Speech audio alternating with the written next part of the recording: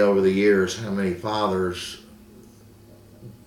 default in the divorce process or custody process based on myth. True, in days gone by there was a historical prejudice that the mother was the primary and many times the exclusive person to choose in raising the child. Research doesn't bear that out today. Today, there's a growing body of research that indicates that a father is absolutely essential to the development of a child, socially, morally, economically, as far as the self-esteem of the child. And the body of research is gaining momentum and growing. It's been my experience that juries are very favorable to men.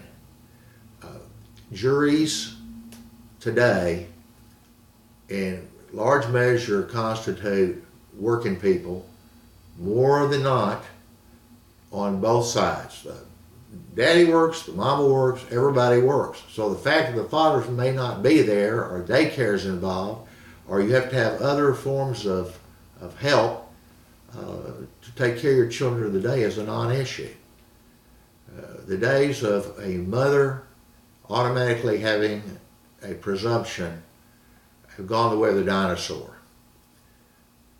It doesn't mean, however, that fathers don't have to work to come out respectably in a domestic relations lawsuit.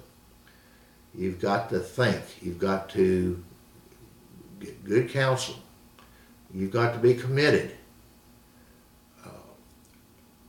A large number of jury verdicts go in the father's favor, and that is somewhat an excused statistic because fewer fathers than mothers seek sole custody generally.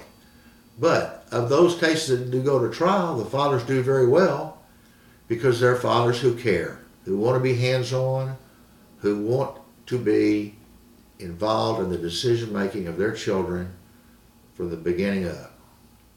Indeed, research has shown that prenatally, just having the father around before the child's born makes for a healthier child in the long run.